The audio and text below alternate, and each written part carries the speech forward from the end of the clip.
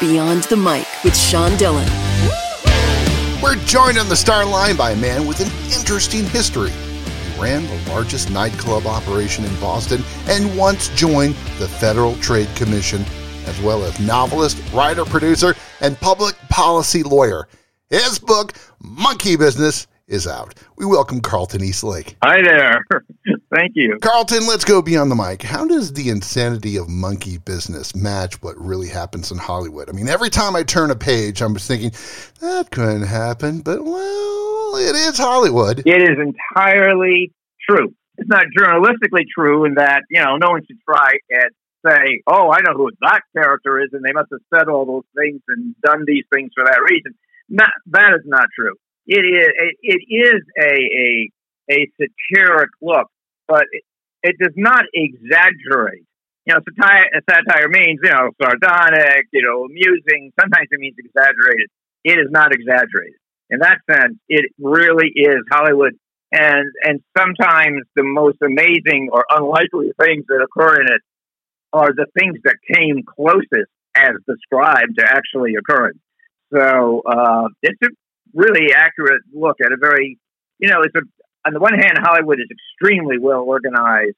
It's like a military operation. But the power politics, of course, because things are so subjective, can be very, very chaotic. Because there's a lot of money to fight over and a lot of status to fight over and not a lot of objective standards at that level. So it's pretty accurate. Life is stranger than what we believe. How many Nicole types are there in Hollywood now? I mean, how many Nicole types? Nicole is not a Hollywood type at all. She is she is closer. This is going to, blow. For people who haven't read the book yet, Nicole is a dancer in a very high-end gentleman's club. But she says that she's really an anthropologist that's looking for a rational life on Earth and not finding it. Nicole was based as much on my experience with talented therapists, talented psychotherapists, and their insights into the human condition. So here she is as a dancer, a type of sex worker, but she's really, she claims to be a social scientist, and she is based very much in so many ways on social scientists and therapists that I've known. How many women are that sane and have that much agency in Hollywood? Not too many, because we know Hollywood. No men are. There's fewer women than men now that sane in Hollywood, but still not many.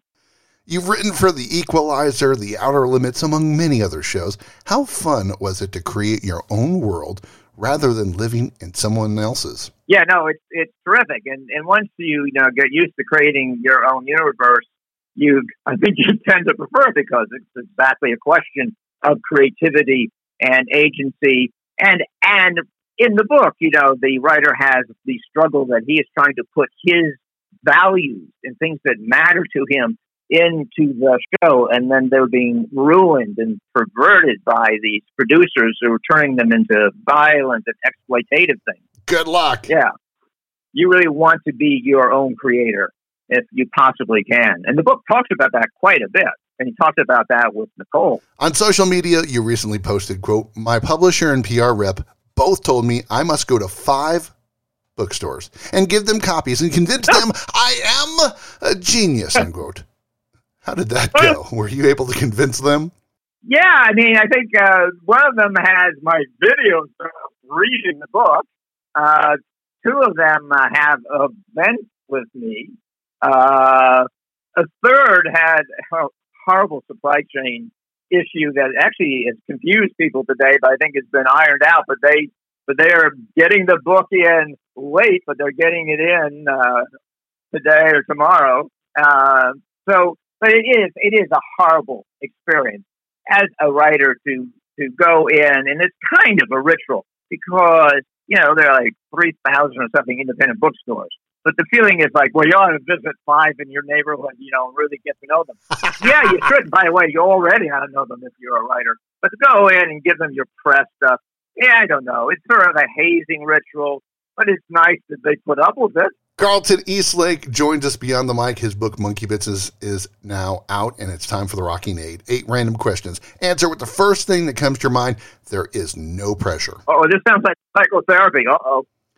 Favorite type of tree at your farm? Favorite type of tree at the farm, loblolly pine, because it grows straight and takes care of itself. There's a paintball game in the book. Have you ever played paintball? I was afraid somebody would ask that. Of course, it's not an authentic paintball game. It is a really very, buddy, this ain't paintball, and he says it to him. I have not played paintball. I've played laser tag, and that seemed too wimpy. So I changed it to paintball. Best place in Hollywood to just get something to eat. Oh, Musso and Frank, which, is often featured in TV shows. They are lovely and allow extra time to sit there and enjoy it because the martinis are triples. Favorite TV show that you haven't written for? Favorite TV show that I haven't written for? Last season, The Maid. It's totally different than anything I write because I write science fiction. I write really sort of psychological stuff or humorous stuff. The Maid tore my heart out. Crowley should have won the Emmy, although I wouldn't take the Emmy away from, people who did win, but she's going to win an Emmy someday. Beautiful show. You co-executive produced Sequest. When was the last time you were in a submarine or any naval vessel? I was embedded on a guided missile frigate, a special warfare guided missile frigate. Before I did Sequest, and brought a lot of that to Sequest and the decisions that people were making on the bridge, the command decisions they had to face, the personal decisions that the enlisted had to face. Because I wanted to join the Navy after I was embedded.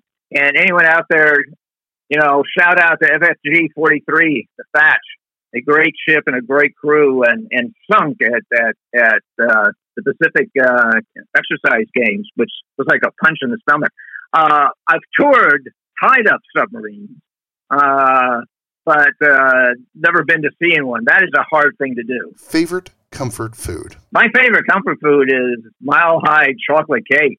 And if it has to be real food, I think spaghetti bolognese. Both of which appear in the novel. I was hoping you'd say that. They do. Thing you do that drives your wife absolutely crazy? What I do that drives my wife crazy is I am really a neatness and not freak, but I'm very neat. I'm very organized because I started as a lawyer. And when you're a producer, you better be organized if you're a real producer because you got to settle 20 things a second. So that drives her crazy. She started as an actress and as an artist, and so she is more impressionistic and creative. And so I think that's what drives her crazy. And it's funny, the thing that most drove her crazy is when I came off of the frigate for about a week, I was real Navy and telling her things had to be ship-shaped and four-handed. And she thought that was hysterical. With TV writers, I always want to know, when was the last time you got a residual check, and do you remember from which show? I got a residual check this week, I think, from Murder, She Wrote, and this week or last week from Airwolf. Wow, that's a good show. Yeah. Oh, well, fortunately, they're still flying those helicopters. That particular technology is not much changed, so the show still works.